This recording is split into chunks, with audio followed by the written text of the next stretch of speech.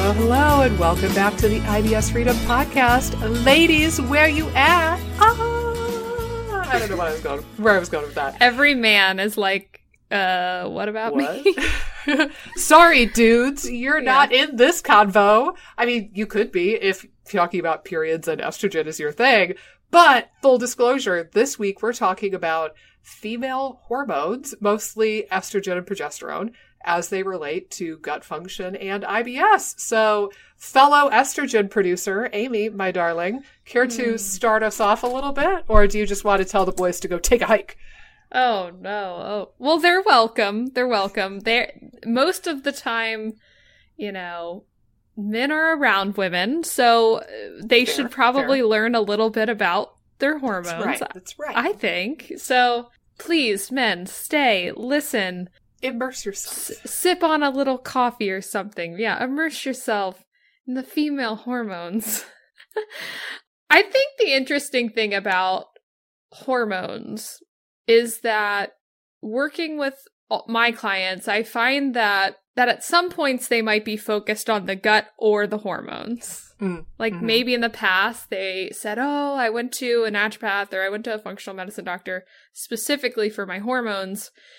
And they said that I had to fix the gut before I could fix the hormones. And it seems like there's this, you have to focus on one and then the other mentality. Yeah. That tends to be what I see, at least. And I think there has to be support of both. There has to be some support of hormones and of gut function and of the microbiome and those sorts of things in order for them to harmonize together. And again, I think sometimes we just get so caught up in one or the other type thinking that we probably want to have support in both areas so that both can function optimally. It's not necessarily a one or the other scenario. Just working on the gut might not totally get you there hormonally, and just working on hormones might not fix the gut. So there has to be a little bit of multifactorial strategies going on from what I've seen. But I definitely think hormones is such an interesting topic, especially with women, because when it comes to IBS is a lot more prevalent in women. There's different reports on it. I think the general data point I've seen is either it's a 2-to-1 or a 4-to-1 depending on the study. So it's a lot more common in women than men. And I think, again, with a lot of my clients, symptoms can oscillate depending on what's going on with their hormones and what's going on cyclically with the ebbs and flows of their different hormones. So it's definitely an area that I don't think gets enough research either. There's definitely research out there in how different hormones affect gut function. But in general, I find that across the board, I think women are underrepresented in research, but specifically, there's a lot I think we still don't know on how hormones affect the gut. And it'd be interesting how, as time goes by and we get more data points, how big of an influence might come to more light, so to speak. Yeah, and I think that you made a good point that IBS is far more common in women than it is in men. And it's been hypothesized that a big driving factor behind that is the hormone piece of the puzzle. And I think I want to preface the conversation with this, is that the cool thing about hormones and the complicated thing about hormones is that they affect every single tissue and every single cell in the entire body. So everything from your small intestine down to your right pinky toe up to the cells inside your nose, everything is going to be affected by not only estrogen and progesterone, but also insulin's hormone, thyroid hormone, cortisol, the so-called stress hormone. And not only do these hormones interact with every single cell of your entire body, which means that they are capable of so much, but also they interact with each other. And one hormone will influence the activity of another hormone. And we're going to try to have as clear and linear of a conversation as possible so that we don't make this too obtuse and confusing. Right. But really, we can't just say estrogen does X, Y, and Z, and it does not do A. And progesterone does, Q, R, and S. Like, it doesn't really work that way because estrogen and progesterone influence each other. They both influence thyroid hormone. They both influence cortisol. Like, there's so many effects. It's this really tangled, complicated spider web when you really get down to it. But we'll try to keep it as, like, linear as we can, because it's easier to understand the hormones and frankly care about them and take action if we can give you more of like this hormone does this hormone does this, these are the symptoms of this kind of a conversation. Yeah, there's just a huge cascade of different effects with hormones and that they're all interacting, and I totally agree with that. And I think again, like things like cortisol, thyroid hormones, insulin, like they're all sending signals out and they're all reading each other's signals. And I think you're dead on. And I find that a lot, there's sometimes hormonal patterns that are more common to, like, I think again, like some of the more stressed out patterns, like where cortisol is dysregulated, can certainly affect sex hormones in major ways. So you're dead on. I think again, it is a little bit of a complex web to start going down, and I think we can kind of keep it as what's the word I'm as looking digestible as possible. Oh my gosh, Nikki, look at you. I did it. Whoa. I did it. You are just crushing life today. I know it. Me and my rainbow tie-dye hoodie. What can I say? Well, so I guess to start us off then, so acknowledging that all hormones influence other hormones, and shit can get real weird real quick when we talk about this. And also acknowledging that particularly the sex hormones, estrogen and progesterone and testosterone, seem to influence gut physiology and things like motility and pain sensitivity. I think we could open the door with just saying, have you noticed any distinct patterns with your clients? Because I definitely have with my patients, in the sense that with women who have IBS or SIBO, I notice a lot of them will feel an uptick in symptoms, whether that be bloating or constipation or diarrhea. A lot of them will get exacerbated symptoms towards the very end of their cycle, like the last 3 to 5 days prior to their period. And then during menstruation, usually there's an uptick in symptoms. And then some women seem to get a bit of an uptick around ovulation. So you have like this week and a half window on either side of ovulation where you'll feel reasonably good. And then pre-menstrually and during your menstrual cycle, it's usually when the shit's kind of hitting the fan. But have you noticed something similar with your clients? Yeah, definitely I've noticed a pretty similar pattern. And I also think it's like, I've had a few clients too, and this is random as well, and I think again probably has something to do with estrogen, but when women have gotten pregnant, and again, they don't have that cycle anymore where they're getting a rise in estrogen, progesterone really increases, that symptoms get way better. I don't know if you've had that. I've had that with 2 clients in particular, where they say pregnancy has resolved a lot of their symptoms. That can happen with autoimmunity too, because the changes in the hormones influence the immune system, and then it influences the autoimmunity. Yeah, I think again with progesterone rising, being anti-inflammatory, probably having a role in intestinal permeability, not having as much estrogen could be at play too. Like if estrogen's driving more histamine or, some of these other processes.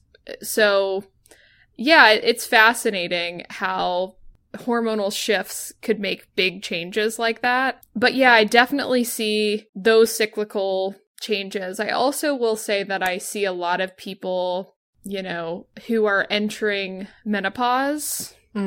Their symptoms like coming out of like left field or getting a lot worse. Yeah. I see that is common. And then I would say also, and this might be for a number of reasons, so I don't think this is solely hormone, like sex hormone related, but I've heard from a lot of women, after I had my second child, everything like hit the fan. Or, after this pregnancy, I was never the same.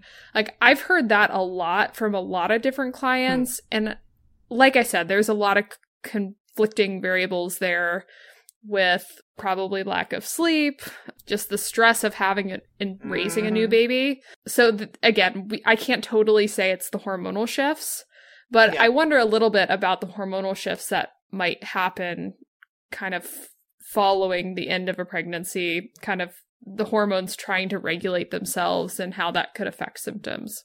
I kind of wonder with that too, to kind of go off of the pregnancy piece. I always wonder about things like adhesions. Even, sure. Certainly if you had a C-section, then that's very much on the table. But even without a C-section, if you look at, there's like pictures and videos on the internet where it shows like the side view, almost like if you sliced the woman in half, and it shows the growth of the baby and how the organs move, and like the baby is shoving your organs around. Right. Literally. And that's not even related to, like, my daughter loved to kick me directly in the liver, as far as I could tell during pregnancy. Like, I would say, oh, she's practicing karate right now. I know, what a punk, from day zero. But, it's like, even aside from the kicking, just the fact that the baby is taking up so much space, they're shoving your organs out of the way. Yeah. And the organs are staying that way for months at a time.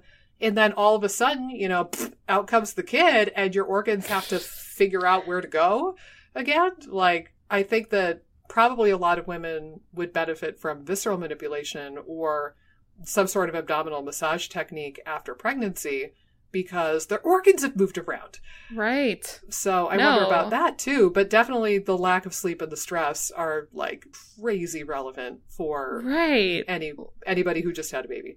Well, and I would think too, like, in particular, if you're a smaller frame as well, like, those friends that are like 5 feet tall and they're pregnant, and it's like, there's nowhere for that baby to go. It's like it all just comes out. But they're always the cutest pregnant people, because it's just like... It's true. They're adorable. Yeah, but... It's like a snake that swallowed a basketball. Right. So, yeah, I think you're right on. There's probably a number of people that could use visceral manipulation, even if they haven't had a cesarean.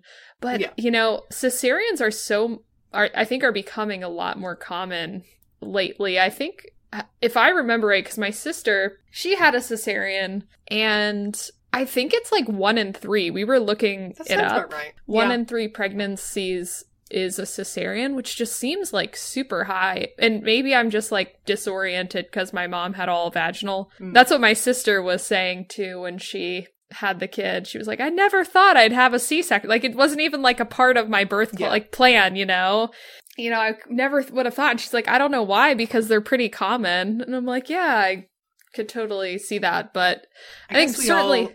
I guess we all envision the people who are like, I'm going to have my baby on October 12th. Right. The scheduled C-section, I think. Yeah.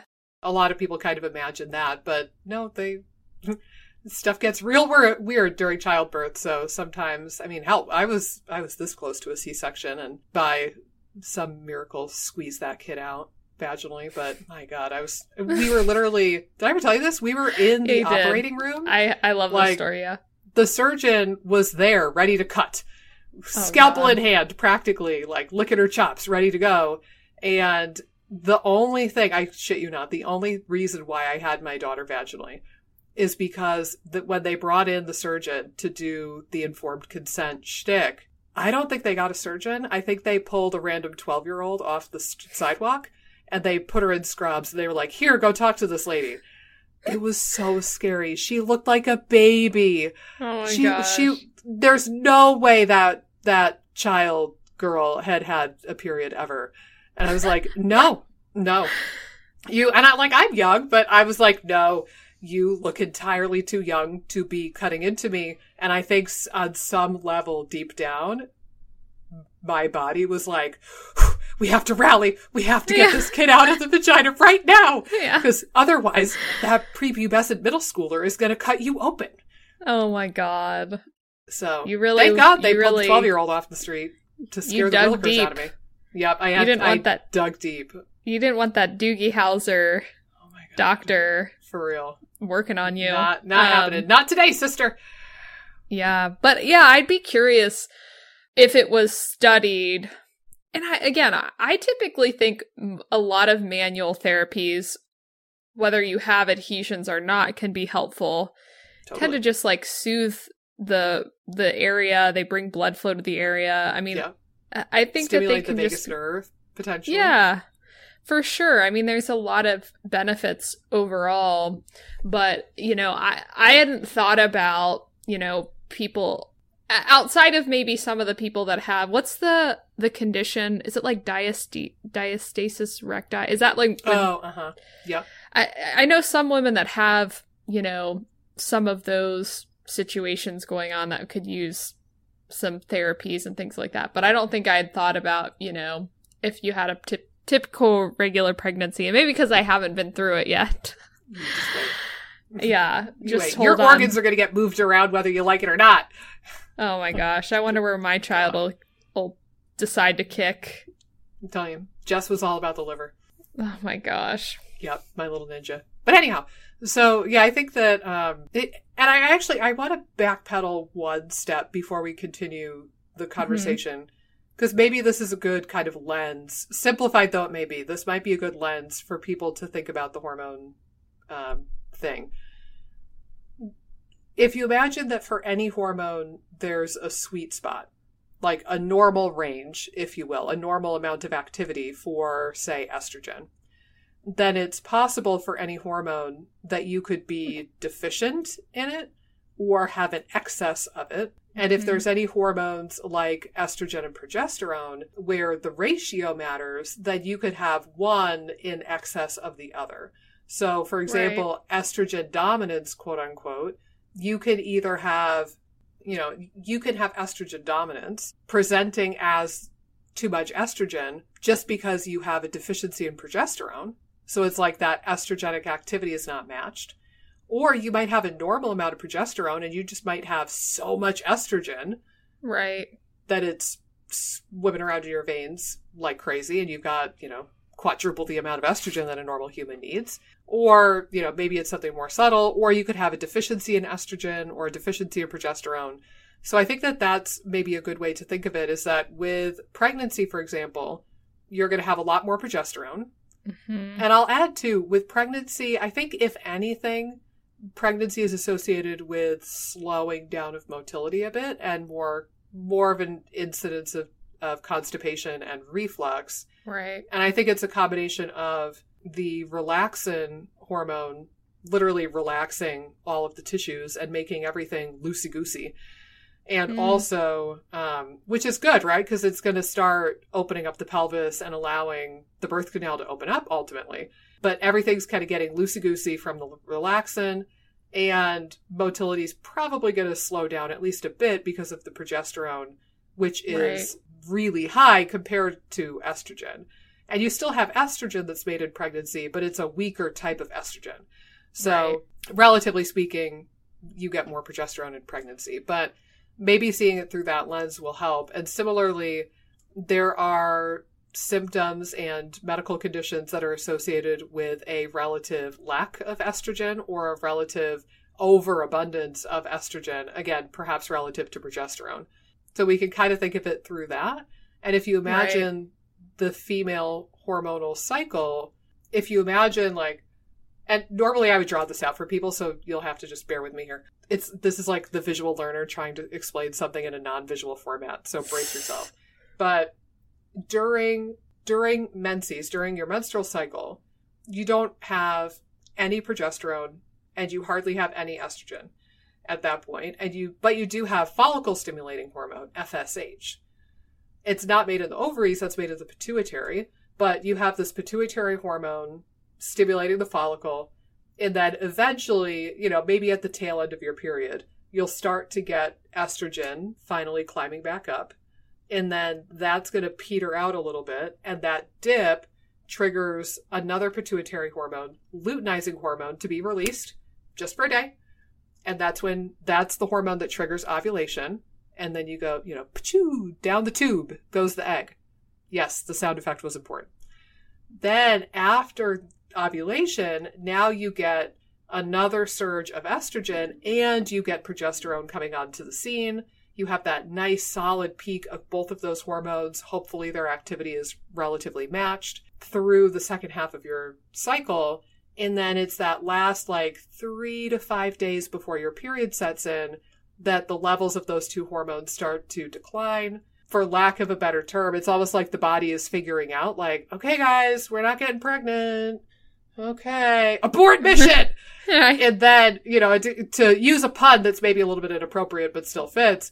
But it's like at some point when the hormones decrease enough, it's like the body gets the memo. Oh, JK, LOL, we're not pregnant. Shed the lining. And then you start the whole cycle all over again. But if you think of the times in the menstrual cycle where women tend to feel better or worse, a lot of times, oddly enough, it's when the hormones are at a low point is when we start to see more symptoms. So again, that last, 3 to 5 days prior to menses, hormones are taking a nosedive. Right. The first portion, certainly, of your menstrual cycle, you really don't have any progesterone or estrogen to speak of, maybe a little bit of estrogen. And then you get that peak of estrogen, but then you get a little dip in estrogen around ovulation. And for some women, they feel that the symptoms more so around ovulation. So I think a lot of it could have to do with not just a deficiency of hormones, because I think that's a blatant deficiency is less common amongst menstruating women. Menopausally, sure. But it's almost like your body and your receptors for these hormones have become accustomed to a certain amount of hormone. And if you dip really low comparatively at one point of your cycle, it's almost like the receptors are kind of shell-shocked. And they're like, whoa, where'd the hormone go? And then you get some of these effects. But that's at least what I've kind of wrapped my head around. And I think it's probably because both estrogen and progesterone play a role in healing the gut lining. So if you have any sort of leaky gut, they're going to help repair the gut lining, the epithelial barrier. They also promote motility, particularly estrogen. So they're interacting with microbiome, they're interacting with the immune system. So it's probably there's going to be some degree of protective effect or anti-inflammatory effect if you're in that sweet spot for hormones. But then similarly, if you have too much, it's too much of a good thing. And then estrogen dominance or over-representation of estrogen is associated with IBS in its own kind of right also. But do you want to weigh in on the relative, like the low end of the spectrum and the deficiency side of things, maybe to start with? Yeah, well, and I think, are you talking about with estrogen? I think more so with estrogen at the moment, yeah. Well, I think, one thing I want to point out just in general that I see a lot, and again, everyone thinks I'm beating it. Everyone's probably like, Amy and Nikki beat this dead horse. But, like, with getting enough calories in, like, our sex hormones are very sensitive to nutritional status because our bodies don't want you to have a baby. It's the most metabolically expensive thing that humans do, is produce a baby. It's a tiny parasite, to be clear. Yes, exactly. So the body is like, checking around to be like, okay, does she have enough short-term fuel to have a baby? And it will get signals from insulin for that. Like if your insulin signaling is not robust enough, it can affect sex hormones. And then it also, your body will also look towards fat as well, like body fat, and it'll say, oh, do I have enough body fat? That's long-term stores. So it's your body basically reads the situation of, do I have enough short-term fuel and enough long-term fuel to be able to make and take care of a child? And I think a lot of times when there's, low levels of some of these sex hormones and potentially period irregularity, like amenorrhea, like if it's you miss a lot of different cycles, if you're kind of like, you miss some, but not, but you're kind of on and off. If you don't have a regular cycle, I just wanted to point out that, it certainly could be nutritional related. That's the number one thing I look for when I have clients that have amenorrhea. And I think it has a lot to do with the body just understanding resources aren't there. And we need to wait for resources to become available in order for you to have the sex hormone resources and other potential hormones needed to produce a kid, or the levels that are needed to produce a child. And I know that, again, we all don't want children. So it's not saying that, like, but this is what the body doesn't know that. Right. That's your body is designed to make babies. Yeah. And so when it's doing stuff to shut that down, it's kind of like shutting down non-essential systems, so to speak. So reproduction's often like one of the first to go, where it's like, oh, we don't need this, like, right now. We need to survive. And so I wanted to point that out because I find a lot of people that have just like sort of lower hormones across the board, lower sex hormones across the board, I usually look for where nutrition's falling. And maybe it's carb related, maybe it's overall calorie related, but it's something I really pay attention to when there's amenorrhea or like irregularities at play. Absolutely. And I think, looking back, did I ever tell you, like, my period was really wonky when I was a teenager. And I was one of those girls, I would get like 2 periods a year, maybe. Yeah. And that was, all the way up through until I was about 17, when in their infinite wisdom, my primary care or whoever was like, oh, well, that's not good for your bones or something. Here, we'll fix it. And they put me on birth control pills at 17. And I stayed on that for, I think it was 7 years, until I figured out, oh, this isn't fixing jack shit. I need to do some other stuff. But I look back and it's like, okay, well, first of all, my lunch on a regular basis, at least in high school, I don't remember exactly going back to middle school, but I vividly remember my school cafeteria in high school. And on a very regular basis, my entire school lunch, well, first of all, I was not a breakfast eater. My mom would beg me to eat breakfast, and she would pretty much send me sprinting after the school bus because I was chronically late. But she would pretty much send me with like a Carnation instant breakfast, which now makes me want to regurgitate a little. Or she would like throw a Pop-Tart at me or throw a granola bar at me and be like, please, for the love of God, eat something. And half the time I would, half the time I would not. And I would just like shove it in my locker and forget about it for months on end. But I was very inconsistent about eating breakfast. And when I did eat breakfast, it was not very nutritious, at least during the school work week. Then at lunch, I remember my school cafeteria. And on the regular, my go-to meal was mozzarella sticks. That's it. End of list. End of list. I don't even know if I really ate much of the marinara sauce, in truth, but it was like, like 5 of them. They were like, like 3 inches long, like this big around. And it was amazing and delicious. I would so eat those again if I could. But I ate that like every day of my life practically for years. And then maybe every now and then I mixed it up and had like the shitty school pizza or something. But minimum 4 days a week, I was eating only 4 or 5 largish sized mozzarella sticks at lunch. And then we probably did fine at dinner, growing up. Like, I think we had our fair share of like boxed macaroni and cheese and McDonald's and that kind of shit. But we did eat some healthy stuff as well. But I look back and I'm like, oh, yeah, I wonder if I wasn't getting enough calorie needs met. And also I was a vegetarian too, so I was probably hella deficient in a bunch of stuff. And just like my eating habits were all squirrely. And I look back and I think that it was probably largely nutritionally related. And, I like drank soda and I had a couple extra pounds on me. So I wonder how much was like a little bit of low-lying insulin resistance, crappy, irregular eating habits, lack of nutrition, lack of calories, lack of, vitamins and minerals and nutrients. But I was a really good example of that looking back. And again, conventional medicine, their answer is, oh, birth control pill. Boom. Right. We fixed it. Yay. And it wasn't until I started learning functional medicine that I realized, oh, this didn't fix anything. Crap. Yeah.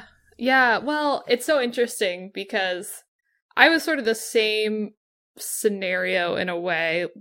I think for me, I had a lot of amenorrhea in high school due to just the level of Running. sports that I did. Like, you know, playing 2 hours of like high intensity basketball or running cross country, you know, these are things that burned so many calories. Like, unless you're paying close attention to what you're eating, which again, most girls don't. Are purposefully like monitoring calories. But I think there's something called the female athlete triad. Yep. And amenorrhea is a part of that triad. And it's something I would love to get into more with some of with like teenage girls on like how to eat properly, because especially for the level of activity that they're doing, because I do think it would help performance. And if you have, you know, I think that it can affect hormones down the line, like when your hormones are developing and things are off, it could certainly affect your long-term hormonal health. And so it's definitely something to pay attention to as you're younger. My sort of scenario would be like, I wouldn't have my period for like 4 or 5 months with cross-country season, like in that mix. And then I'd get it like in basketball at some point. And then softball was my spring sport. So Good like Lord, that woman, was... You were busy. I was nonstop, and it was probably bad, like in terms of my health. Not that I like wasn't 1 out of 10 healthy. stars would not recommend. Right, but I definitely was run down because I'd play softball, like high school softball, pretty competitively, and then I'd also play basketball all through that period of time and in the summer. Like I never had a break, so to speak. So it was insane, and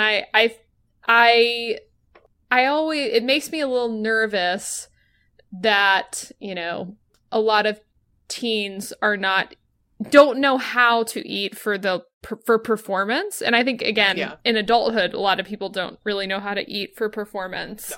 So it's something near and dear to my heart. And I think your scenario of being put on birth control to regulate cycles is very common. They fixed it. Yeah, well, I looked up a stat one time, or maybe I read it somewhere. I think it's like 47% of birth control prescriptions are written not for preventing pregnancy, but for regulating cycles. Yeah. Just wild. I mean, and like, on the surface level, it seems like it works, quote unquote, because it did successfully trick my body into bleeding once a month. Right. And it was like clockwork. Right? Because I was on the pill. So in a sense, it felt like it worked. And that's why for a really long time, I never questioned it. I never thought outside of the box to really think much of it until I still remember I was sitting in Datis Karazian's class. Again, like all these life lessons with Datis. I feel like I should write up a series. Life lessons with Datis. #. But you aren't actually with him? Huh? It's funny because life lessons with Datis, but he's not actually there. These are just lessons that you've picked up through time. Yeah, just stalking him over the years. Right. But like, I remember it was his endocrinology seminar. And I remember like, you know, you're like, I've all set up at the seminar, and I've always been the person that I bring all my colored pens, all my colored sticky notes and highlighters. And I'm like, I like to make my notes really pretty when I go to seminars and classes and stuff. So I've like got my display of all my stuff, and I'm diligently taking notes and being a good student. And then he launches into this halfway between like a monologue and a rant, but he launches into this whole shtick about, you know, we've all seen those female patients, right, who have been put on birth control to regulate their periods, and they've been on birth control for like 8 years. And it's ludicrous for XYZ reasons. And he's like kind of getting persnickety about it. Like, yeah, we've all had those patients, right? Isn't this crazy? And everyone in the room, all the clinicians are like, yeah, this is bullshit. And I'm like, I've been on this for 7 years. He's talking about me. And I think I'm pretty sure I looked at my best friend and was like, he's talking about me. Baby, what do I do? And, you know, he talked about why it's not actually fixing what it says it's fixing. And there are better ways to do this. And also, you might F up your hormones in the long run doing that, because your poor pituitary is going to be all sorts of confused if it's been getting these wonky signals for literally years and years and years. Yeah. Yeah. And I think there's a time and place for hormone replacement. But I also think that the idea that you're fixing something, most of the time with hormones, there's a reason why the body's doing what it's doing. Yeah. And if you can kind of sort out why, and again, there might be periods of time or people that they know the why. Periods of time. Yeah, periods, but there might be people that know the why in doing some extra hormones makes sense for their why. But I think a lot of people sort of go on these hormones expecting it to fix the problem, but it just maybe band-aids it, maybe. I don't even know in most cases if I would consider it band-aiding much. I think, it could probably, the things that are band-aids can sometimes help with root causes. Like, I do think band-aids get a bad rap. But, like, one example, just this is not related to female hormones, but I'm working with a guy right now, and one of the things that's come up with him, with all of his gut health squirreliness and struggles, is low testosterone. And he's actually taking prescription testosterone right now. And it's like, okay, well, for this scenario, he would have a really hard time repairing his gut lining, and he would have a heck of a time regulating motility, regulating the immune system, using his brain and gut axis. Like, all of those things go out the window when you have blatantly low testosterone. So, and then he can't heal, and he can't make forward progress on the dysbiosis or whatever it is that he's working on. So it's like, okay, maybe some people need to use a prescription and, like, take testosterone or estrogen or birth control for a period of time, maybe like a couple of months. Right. And that will facilitate the repair of the gut lining. It will facilitate motility and a better immune response and a gut-brain axis control and autonomic control, to a point where then you can get ahead of the SIBO or the dysbiosis or the candida or whatever it is you're working on. And then if the gut heals, you're going to have less inflammation, and that's going to mess up your hormones less if you are not inflamed anymore. And you're going to be able to finally absorb calories and vitamins and minerals and get the nutrients you need to make your own hormones in the first place. Right? So it's like, I could see temporary replacement kind of buying you enough time to work on the root causes so that then you don't need to do that long term. But it's, in my scenario, there was no intention of that. There was no discussion of that. It's just like, here, you're fixed. Well, yeah. $40 copay. And I think the idea that, like, the problem of your periods being irregular is being fixed by birth control instead of just it sort of masking it in a way. Whereas, like, the scenario where you're working on building up someone's testosterone, like, you're doing other strategies where the band-aid of adding some testosterone in is great, and there's a short-term, like, it's a short-term process and you're working on other things, and it's kind of a part of a multifactorial strategy. But you weren't under the illusion that, like, the testosterone is going to fix it in and of itself, but it can be a something that helps you get to the next level.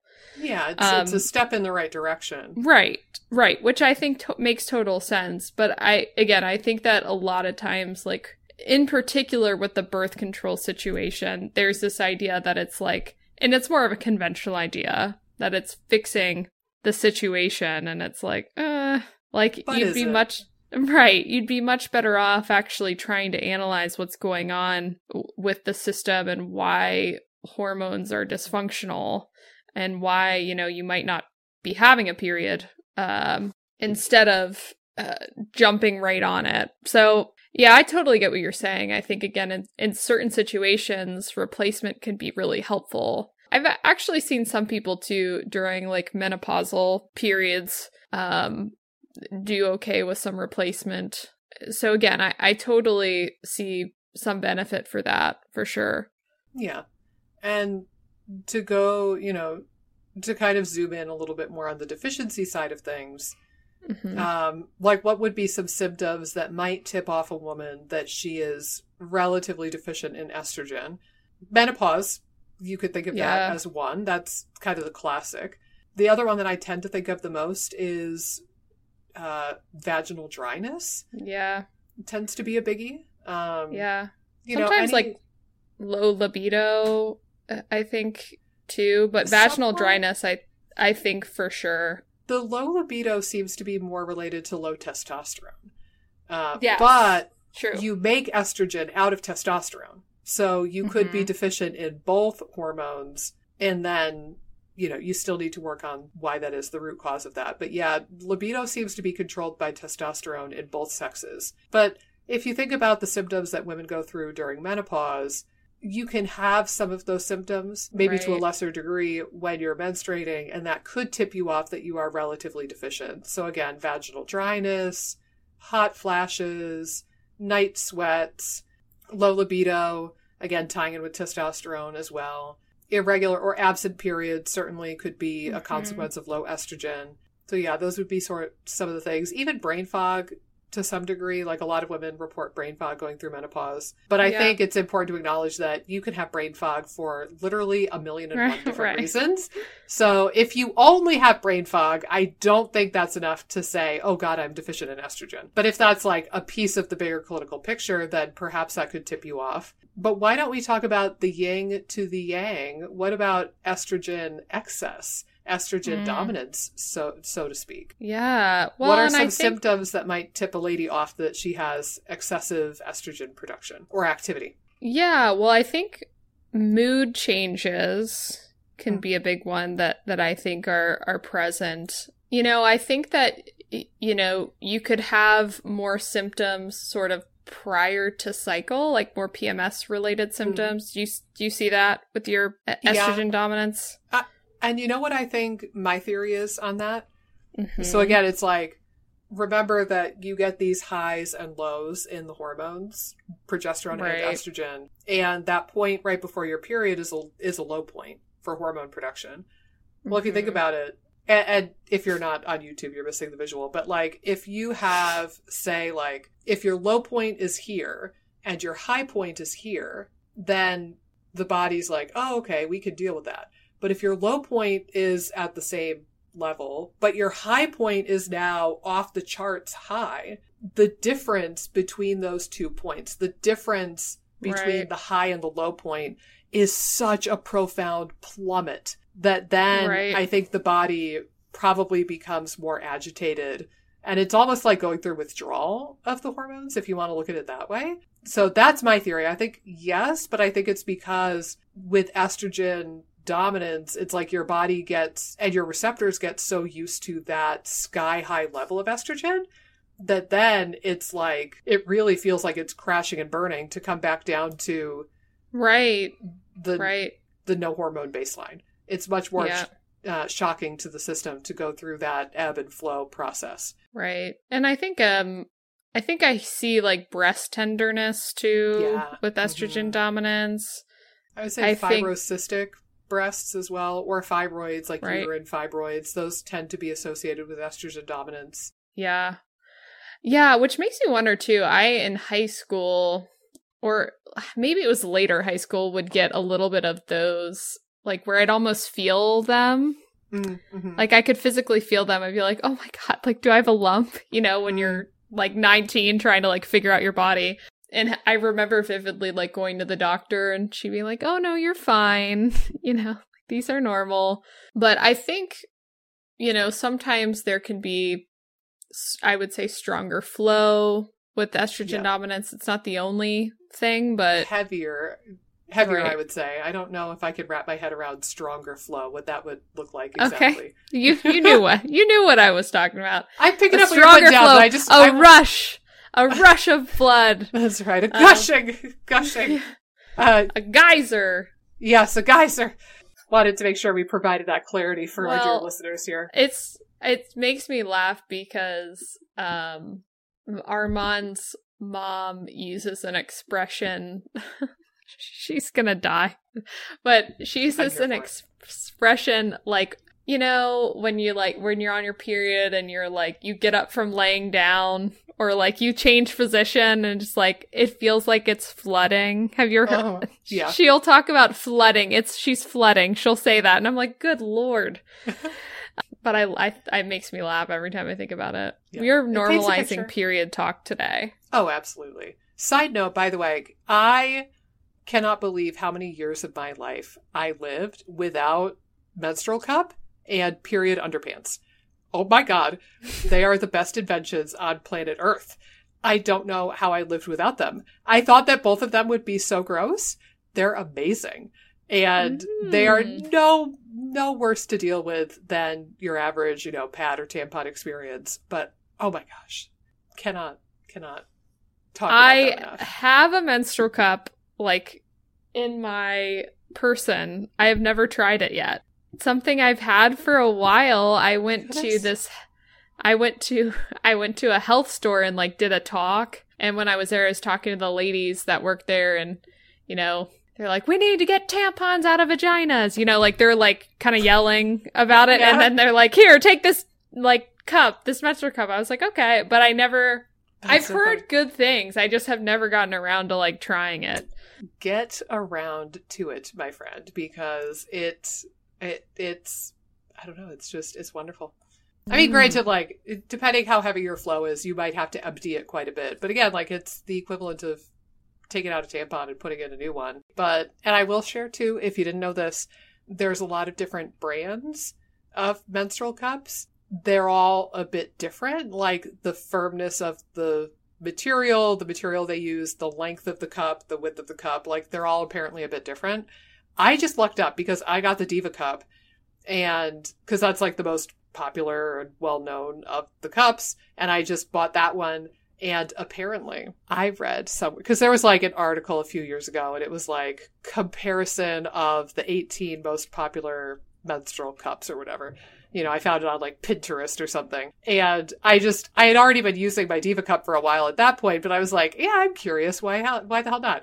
And I read, and it said that the Diva cup is a bit, I think like the silicone is a bit firmer, and the cup itself is a bit longer than some of the other brands. So it's more well suited for a muscular, long vagina. And I was like, wow. Okay. So now I know that about myself, but I'm 6 feet tall. So it makes sense that I would have a long vaginal tract, right? Like, yes, the rest of me is long. So why wouldn't that part of my body be long? So fun fact, if you are shorter in stature than I am, I don't know if the Diva cup would be right for you, but apparently it's more so fitting, more appropriate for long muscular vaginas. So you can take that one with you. I feel like my Would you say your vagina is long and muscular? I would probably say my vagina is more stocky. Nikki is losing her mind. I need to find whatever menstrual cup is for stocky vaginas. Well, I will try to find this article for you, my friend. Yeah. Specifically short and stocky. That would be what I would say. This is fabulous. Well, I will seriously, I'll try to find that article because it was very informative when I was reading it. But just know, one size does not fit all for anything in life, but particularly menstrual cups. And I will say this too, just for what it's worth. For you, my friend, and our dear listeners, I'm going to pull up my Amazon app. Hold on. And I will tell you. So I had been eyeballing period panties for quite some time. That like you hear about them and you see, what is the brand that is out there? Is it like, Thinx? Thinx, yeah, with an X. So, like, you hear about it, you're like, oh, that seems like a really good idea. And have you ever looked at those? Thinx brand underpants are like $33 a pair. Oh my God. Like, wow. So if you want to have enough, like, so for me, I want to wear something the day before I think I'm going to get my period, or like the day of if I'm not sure. But like, I would have to spend $200 on underwear. Are you kidding me? No. Well, it's underwear. I also they could have made so much better of a name choice. Like, thanks, really? Like, you could come up with so much. It has nothing to do with thinking. Right. It could be a much funner, more appropriate name than thanks. True. Even period pants. Like, even that's better than right thanks. To the point, man. Well, yeah. I decided I was not willing to make that level of, because I was not convinced that period pants were going to be my new favorite thing ever. But what I ended up getting on Amazon, it is the brand, and this is weird now, everybody's going to know what period pants I have. Oh, well.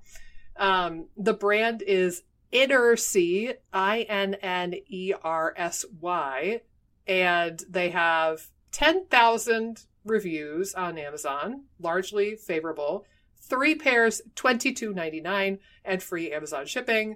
They're great. Wow. Fabulous. So you can cheapen out a bit and get those on Amazon. But also, not a fun name. No, not I mean, well, like, that's the brand, right? So, like, the brand name is, what did I say? Innersy. But then the item, it's titled, and by the way, I love Amazon naming, because, like, they just try to throw in as many keywords as humanly possible in the title of the thing, so they show up on the first page of the search results. It's fantastic. But it's titled Women's Hipster Period Underwear Postpartum Teens Menstrual Panties 3-pack. And it's like, they're chucking words. Teens, menstrual, postpartum, period underwear. Yeah, why not? But, yeah, 3-pack, $22.99 or whatever I said it was. Excellent. Revolutionary. You heard it here, folks. I felt motivated enough to write a review on Amazon, and I don't always get off my butt to write Amazon reviews, but that one, I was like, no, this is a game changer. I love it. Yeah, for sure. But anyway, but going back to estrogen dominance, so talking about our vaginas and our underwear aside, so now we'll segue back over. So I agree. I think breast pain and tenderness, fibrocystic breasts, fibroids, more like PMS, like mood kind of changes. I would also say women who have heavier flows and also endometriosis. Yeah. If you have a suspicion of or a diagnosis of endometriosis, which, side note, is not at all uncommon, that is typically associated with estrogen dominance as well. And I've seen those symptoms greatly improve by working on the gut, because our gut is going to be largely in control of recycling estrogen and bringing it back into circulation. I've also seen those symptoms greatly reduce or go away with high-dose fish oil. It seems like the fish oil, I remember reading some papers and seeing some stuff that, like, fish oil can almost act like a pseudo-hormone in a way because of its effect on prostaglandins. And I've seen high-dose fish oil do really, really well, especially for period cramps and breast pain and tenderness. And then, there's a myriad of herbs that can be helpful for hormones as well. But I do think a lot of it harkens back to working on the gut microbiome, largely because, again, it's going to be that beta-glucuronidase enzyme that's recycling your estrogen and dumping it back into circulation. And then you're off to the races, because now you're producing estrogen and you're recycling a whole bunch of it from your gut. And it's ultimately the dysbiosis that contributes to that the most for most women, I think. But what has your experience been with the estrogen dominance kind of world? Yeah, I mean, I think that, I would say working on the gut's huge in that, with that particular person, in working on, building up good microbes and sort of crowding out bad bugs. I think is very important. I also think there's a couple other things that if someone's having really intense period pain or cramping or things like that, and again, I don't necessarily know if they've linked it in some of these studies to estrogen specifically. I would have to go back and look through some research. But the ones that I find that are studied the most are B6 and magnesium. Mm-hmm. That they tend to be really helpful. And again, I wonder if it has to do a little with detoxification somewhat. That's what I'm wondering. Like, if you're someone that has estrogen excess, both magnesium and B6 are important for detoxification and could affect just you're eliminating more of the estrogen in some way. But they both have been shown to help with cramping and help with some of the period symptoms. So again, those would be easy things to try to up a little bit, either in food forms or supplementally, is taking a little bit of like P5P, which is B6. I would try to get the active form, and then doing a little bit of extra magnesium in food, or again, supplementally. Yeah. Yeah, I think those are very obtainable for a lot of women. And keep in mind, other nutrients probably play a role too. And this is why it's important to just make sure you're getting enough nutrition and enough calories and having a well-rounded, balanced diet. Because then we could even think of things like folate and B12 and needing to, kind of almost detoxify estrogen and get it out of your body. But you need to methylate it, and you need to clear it out of your body. And you do need methyl donors like your B vitamins to do that for you too. So probably all of the nutrients, all of the vitamins and minerals play some role, even if we're not super cognitively aware of them. But yeah, I think the gut microbiome and nutrition play a huge role. And I would say too, I don't know about you, but I've had some women where, like, for example, we'll talk about iron and their ferritin is in the toilet, pun totally intended. Or, they're a little bit anemic, and we're talking about how important that is for the gut. And I've had some women where we're supplementing them with iron and we're trying to boost iron in their diet.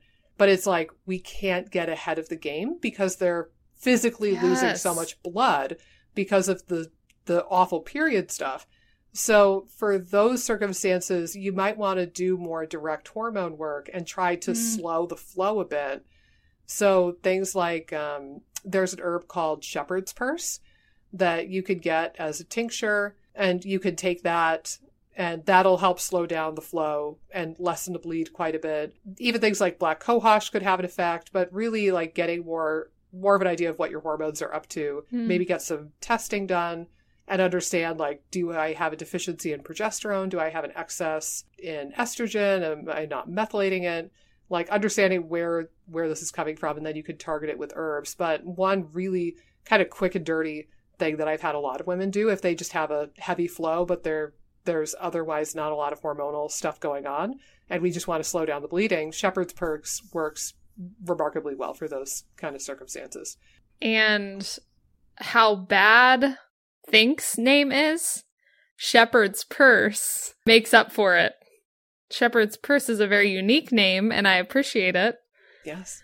But yeah, I mean... makes you wonder who named it, right? Like, it must have been a shepherd. Right. Who carried this herb in their purse. I didn't even know what the backstory is. I didn't even know shepherds had purses. Some must. Yeah. It would be a shepherd that was very okay with their feminine side, right? True. Or maybe it was a female shepherd. Yeah. Maybe that's a thing. I don't know. Do we have any listeners from Scotland? Can you teach us about shepherds? I imagine that you folks know a lot of them. Exactly. Teach us your ways. But I think the other, like, the thing about iron too is that makes it so problematic is low iron seems to make cycles worse, like make the flow worse too. And it's like, well, can I catch a break? Like, gets into like a more vicious cycle scenario. And so it can be problematic if ferritin's low. I agree. Well, again, because you need blood flow to run everything in your body. So no organ in your body likes to operate under a circumstance of a lack of oxygen or a lack of proper cofactors. So yeah, iron deficiency or anemia or both is going to wreak havoc on every tissue of the body. So shit's just going to be weird without enough iron. Yeah, and I think it's interesting too, because I think you're right.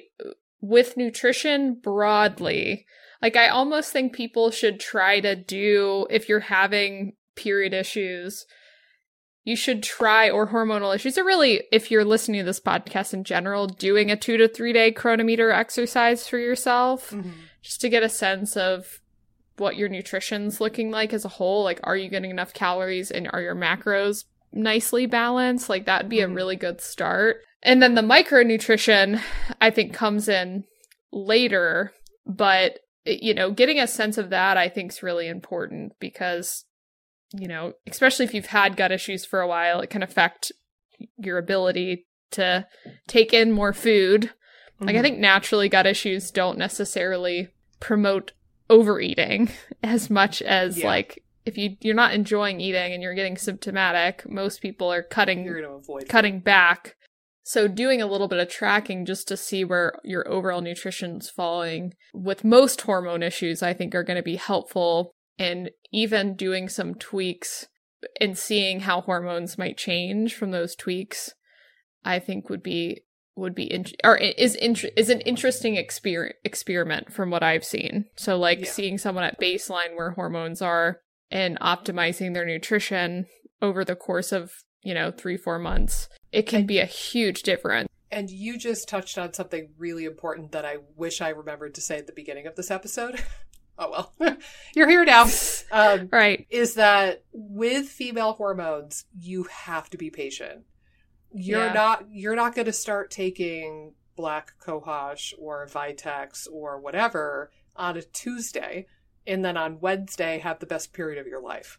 Like, it is so the opposite of instant gratification, because it's almost like a chain of dominoes. Again, we're like FSH is triggering estrogen, and then estrogen peaks and dips, and that triggers LH, and then LH, the surge is triggering progesterone, and then the fall, and it's like one after the other, like a cascade of dominoes falling, and then you're coming in midway through that giant domino cascade, and you're trying to intervene, and you're trying to steer the dominoes a different direction.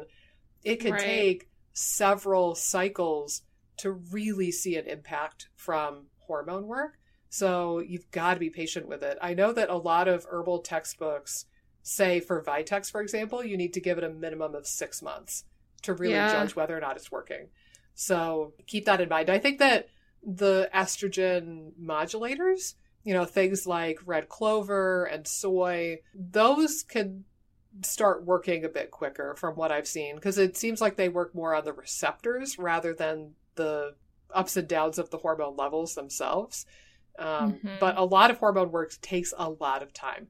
You're trying to intervene in the middle of a very complex web and a very complex long chain of dominoes that's been going on for years and years and years. And your body probably is in its own little rhythm. Whether or not it's a favorable rhythm or not is up for grabs. But it's been in that groove, in that rhythm for a prolonged period of time. And then it's going to take time to redirect that.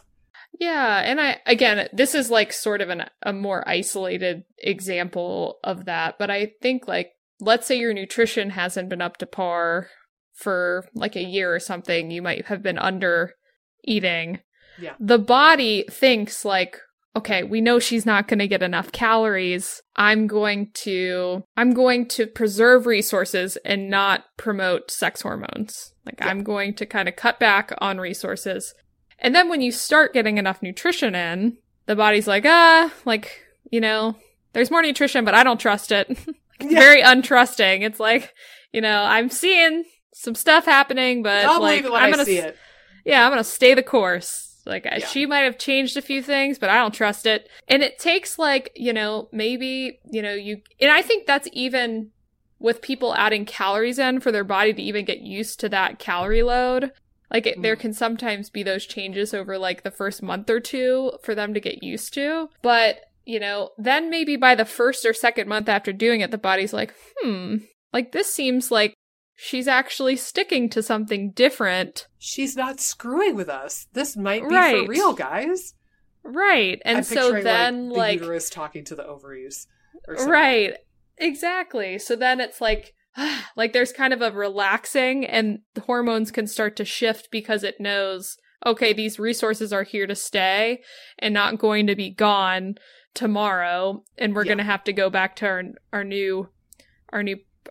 go back to our old pattern. So the body's just trying to, like, read how consistent this new pattern of how living and eating. Correct. Well, and I tend to think of it that way too, but I'll throw this out also. It could also be that if you've been inadequately nourished for a prolonged period of time, and again, it's like, you know, you lay off the non-essential workers first, right? Like, right. You cut those organs out of the picture first to preserve the function of the more critical organs like your brain, your heart, your lungs.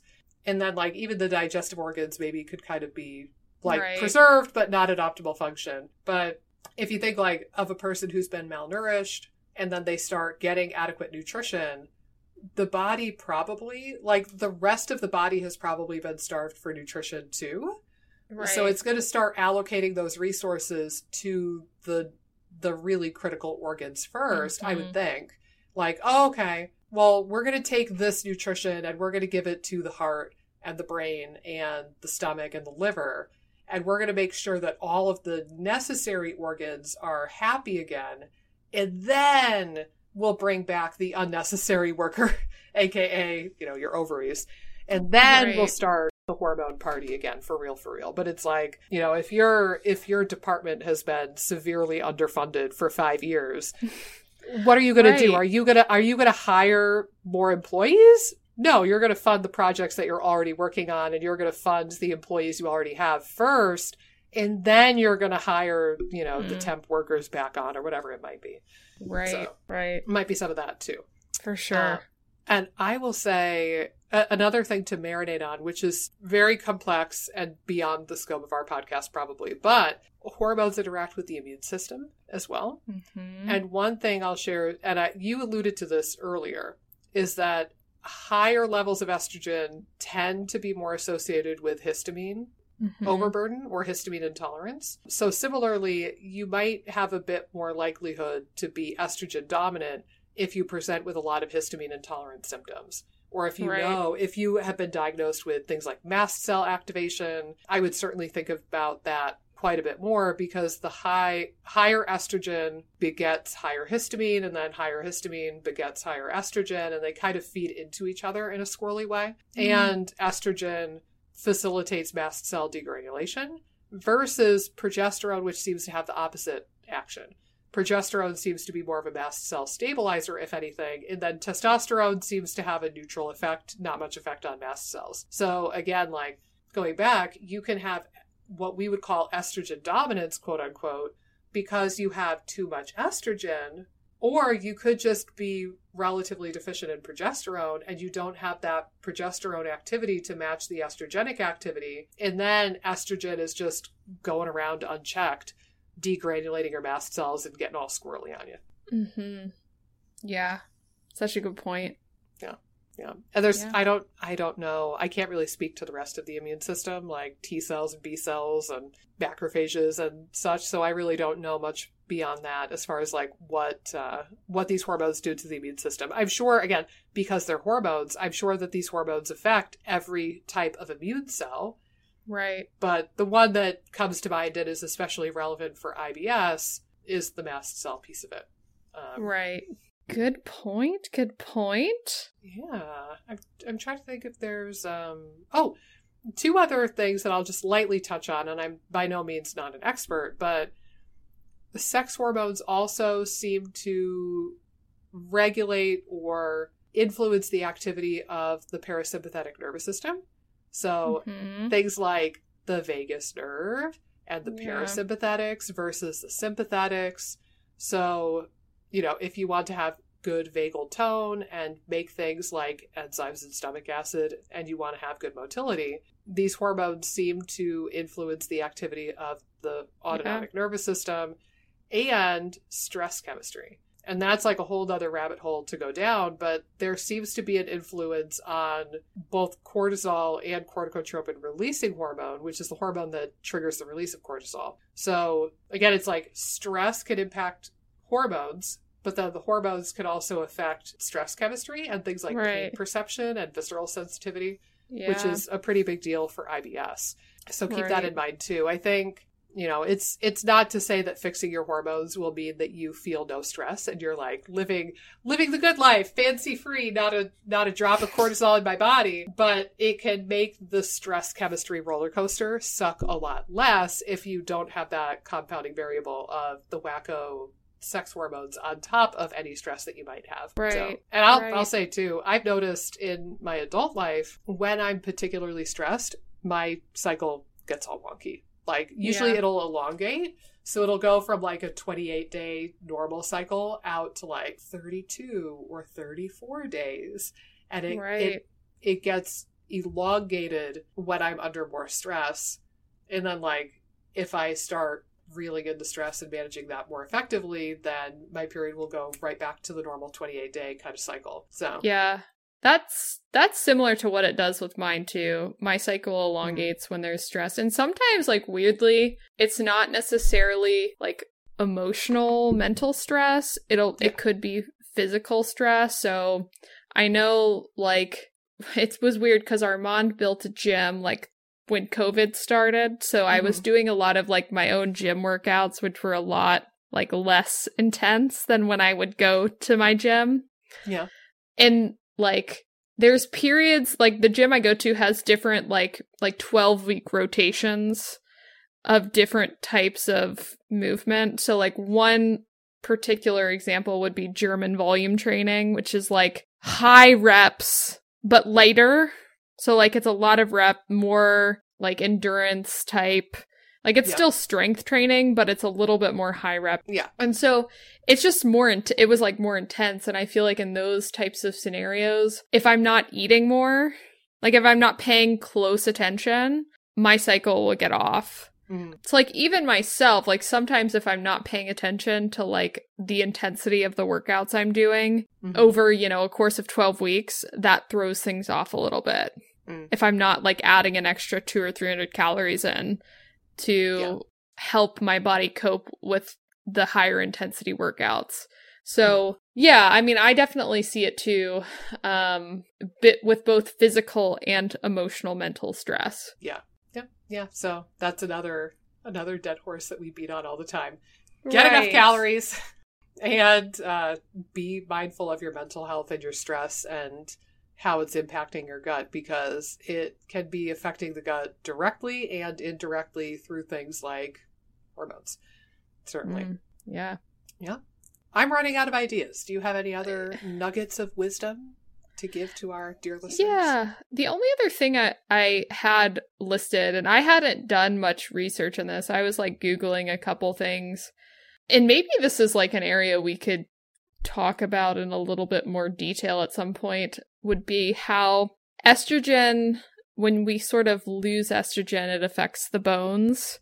Or kind of as estrogen declines as we age and things like that, it affects bone health. What they're finding, they're doing a little bit more research on the microbiome in that. And there might be kind of some ways to help mitigate like bone loss. And it could be just, widely there's anti-inflammatory effects with things like probiotics and such. But there's been some kind of interesting studies I've been looking through where they've pinpointed specific bugs and have tried to replace those, and it seems to help with bone loss. So again, just another, like if you're kind of in the menopausal phase or like estrogens are lower, working on your microbiome. There's a couple different, if you like look up probiotics for bone health or like probiotics for menopause, you'll probably find them. I know there's some lactobacillus strains, but the one strain that they were looking at in the particular study I was talking about was a Prevotella strain, Prevotella histolytica. Is that, do you know what I'm talking about? That generally goes down. Like they've noticed that bug specifically, or Prevotella in general too, goes down in menopausal women. Bacteroidetes go up. And they did some work in like mice. I don't know if they've replicated it in human trials yet or not, but there's some interesting stuff happening with like bone health, estrogen, and probiotics.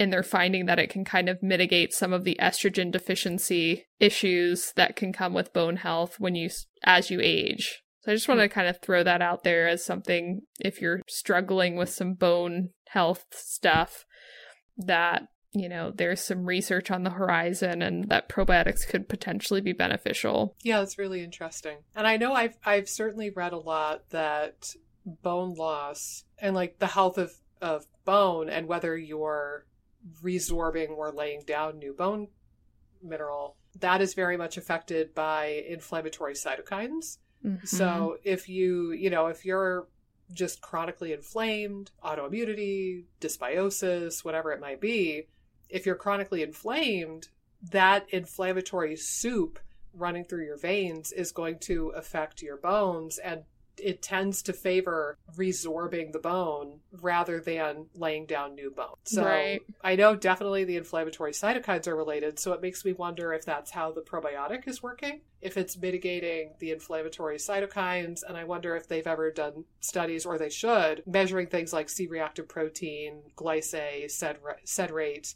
maybe some of the interleukins. Like, that could be really interesting, because I wonder if that's how it's working, or if it's some totally different mechanism that I can't wrap my head around.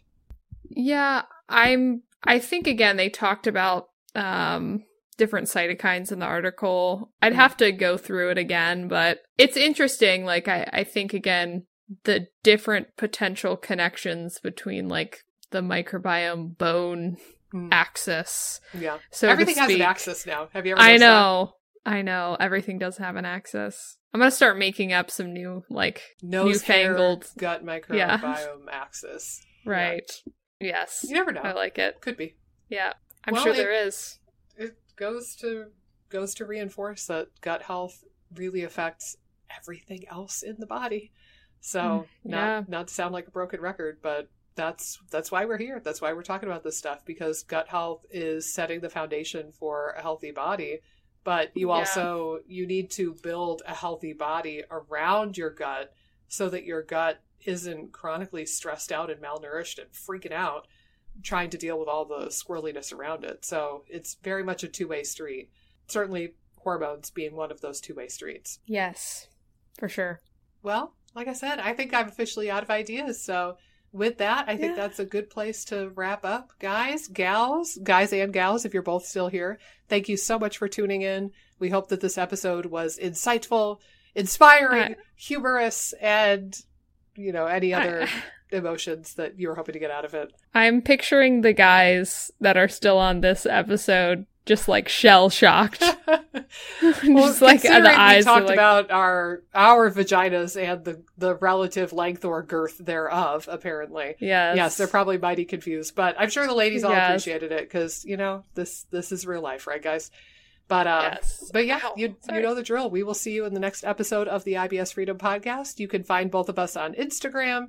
You can theoretically send us questions. We're really behind on the Q&A thing, though, so just leave some comments in the YouTube video here if you have questions, and we will eventually do that. By the way, I think we talked about it briefly. I think we should just start doing the Q&As as Instagram lives rather than podcast episodes, and that way I feel like we could kind of knock some of those out. So maybe we should do that in the next week or two, speaking of which. But anyway, we will see you on the next episode of the IBS Freedom Podcast. Boys, the next one's going to be for you. We're talking all about testosterone and the androgens next time.